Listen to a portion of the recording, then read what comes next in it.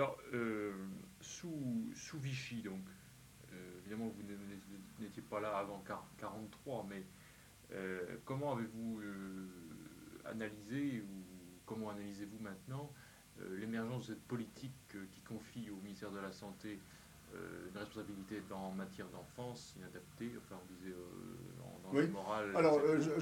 je pense très nettement que c'est une question politique au sens large du terme, parce que déjà les œuvres de l'enfance qui existaient avant-guerre, qui se sont développées pendant la guerre, étaient des œuvres privées qui se sont créées dans le milieu de la bourgeoisie. Hein, la bourgeoisie qui avait d'une part les moyens, qui avait d'autre part des soucis d'ordre humanitaire, indiscutablement. Et ces gens-là n'étaient pas du tout, ne voyaient mal le ministère de l'Éducation, parce qu'au niveau des enfants, ce serait l'enseignement primaire qui était très militant, très hiérarchisé, très orthodoxe, etc. Alors, par conséquent, il n'y avait pas la place, il n'y avait pas l'accueil possible pour ce genre de structure, hein, avec la forme de pluralisme que le ministère de la Santé a toujours laissé aux œuvres privées. Moi, je crois que c'est comme ça que j'ai compris la chose. Et ils ont trouvé un lieu d'accueil beaucoup plus favorable dans le ministère de la Santé, dont je vous rappelle que jusqu'à des années récentes, il était considéré comme le ministère MRP. C'est ça, oui. Même si une bonne partie du ministère n'en était pas, des fonctionnaires, il était considéré comme le ministère MRP. Alors, ministère MRP, enfin, on peut dire MRP à Au partir, lendemain à partir de de la guerre, 1945. c'est ça. Hein, Avec des gens comme Prigent, avec des gens comme Mme Poinceau-Chalpuis. c'est ça, mais sous Vichy, on peut le caractériser comment, enfin, ce ministère? Par rapport à l'ensemble du fonctionnement de Vichy, qui est quand même déjà très particulier, puisqu'il n'y a pas d'élus. Je suis en train de réfléchir. Hein. J'étais... Le commissaire... Alors, moi, je n'étais pas au ministère de la Santé. Nous étions rattachés au ministère de la Santé par le biais du commissariat général, donc du commissaire général, qui d'ailleurs n'est pas resté longtemps à Vichy puisqu'il est revenu ensuite à Paris. C'était M. Renaudin. Il avait autour de lui un type comme Desmottes, qui vient de prendre sa retraite. Hein. C'est un type peut-être intéressant à retrouver. Desmottes, oui. Il était quoi à côté de Renaudin, lui? Oui, il y avait des gens qui étaient des sortes de chargés de mission. Vous savez comment ça se passait à l'époque. Hein. Monsieur Desmottes, il était avocat à Caen, et puis pendant la guerre, il est rentré comme ça, étant marqué, comme beaucoup de catholiques, par un certain catholicisme social. Hein. Et il a terminé comme directeur du département social à l'école de la santé de Rennes. Ah, c'est lui qui est à Rennes, oui. Qui était à Rennes. Maintenant, oui. je crois qu'il est à Caen. Et il était également conseiller municipal de Neuilly, mais je crois qu'il a quitté. Il y avait un autre chargé de mission qui était Gilbert de Véricourt, que vous trouvez maintenant chez Amaury, il y est encore. C'est le frère du conseiller de Paris. C'est le docteur de Véricourt. Il y a un frère qui était Gilbert de Véricourt. Qu'est-ce qu'il y avait encore?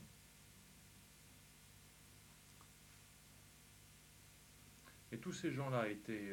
Ce n'est pas des fonctionnaires, ce sont des gens qui sont rentrés au moment de Vichy, hein, pour faire une action sociale. Mais alors, justement, c'est un phénomène assez curieux. Enfin, tous ces gens qui ne sont ni des élus, ni des fonctionnaires, mais qui sont ce que j'appellerais moi des nouveaux techniciens. Enfin, Même pas. Même pas. Je crois qu'il y avait une vacance de pouvoir, et il y avait pas mal de gens absents, et pour cause.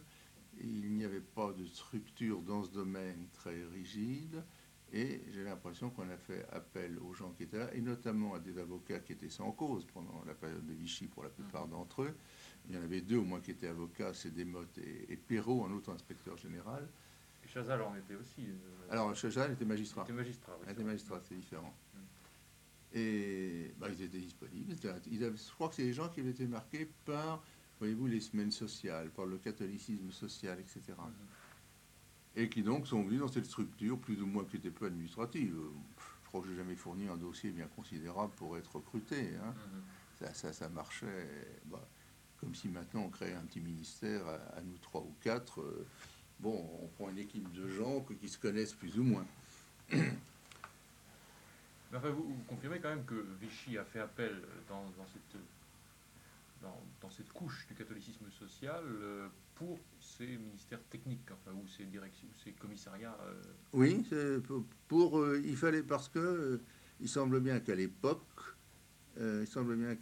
les problèmes de l'enfant se posaient du fait du nombre de pères qui étaient absents, des problèmes de déplacement de population, etc. Et qu'on s'est rendu compte qu'il y avait tout de même du boulot à faire. Et ce sont des œuvres privées qui ont été quelquefois les éléments dynamiques des créations des RCA. Hein. Oui, c'est exact. Oui. Mais alors, par exemple, si je prends l'histoire des étudiants en France inadaptés, bon, la naissance à l'époque, enfin les premières initiatives appartiennent curieusement à quelqu'un qui, quand même, qu'on peut appeler qui est un grand clerc, c'est-à-dire l'abbé Plaquevent à Toulouse,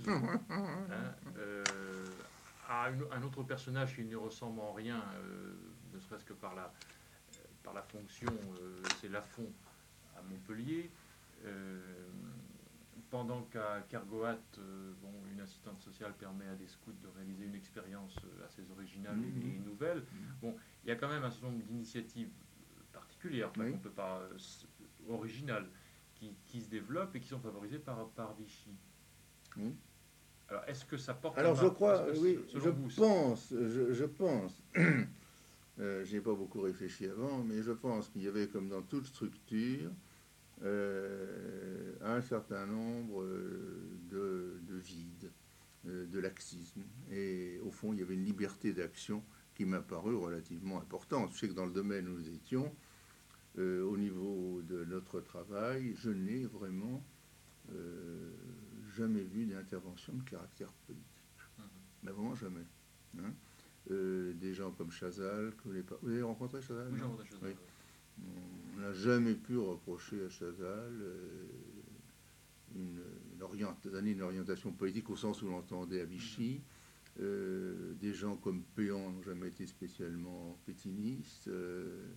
Des gens comme Boucharin qui étaient avant la SDN. Ce sont des gens qui travaillaient là-dedans parce qu'il fallait bien vivre et qui avaient un secteur où on se rencontrait entre gens de bonne volonté et avec une certaine liberté d'action. Et c'est moins vrai quand même de l'abbé Plaquevent, qui représente non pas le catholicisme social, mais une conception très... Alors l'abbé Plaquevent est un type qui a été, je crois, allongé très longtemps, qui a étudié la psychologie en étant couché, je ne sais pas ce qu'il avait. Et une des premières missions qu'on m'a donnée quand j'étais nommé fonctionnaire, et j'y connaissais pas grand-chose, je veux dire, c'est d'aller à Toulouse, parce qu'il y avait un conflit d'une part entre un service social et la préfecture de région, préfecture régionale, ça n'avait pas à l'époque, d'une part, et voir un petit peu ce que faisait l'abbé Plaquevent. On avait l'impression qu'avec l'argent qu'on lui avait donné, parce qu'on avait tout de même un peu d'argent, et les subventions s'accordaient, quand elles étaient accordées, c'était moins compliqué que maintenant, mais on avait l'impression qu'il construisait son centre d'observation d'une façon un peu particulière, c'est qu'il élevait plusieurs bâtiments à la fois, au lieu d'en terminer un seul. Alors, forcément, l'argent étant donné, je pense, pour un, s'il en élevait plusieurs, il n'avait pas l'argent pour les couvrir, il mettait l'État dans la situation où vous avez de l'argent pour mettre des toits, ou bien alors ce sera le scandale.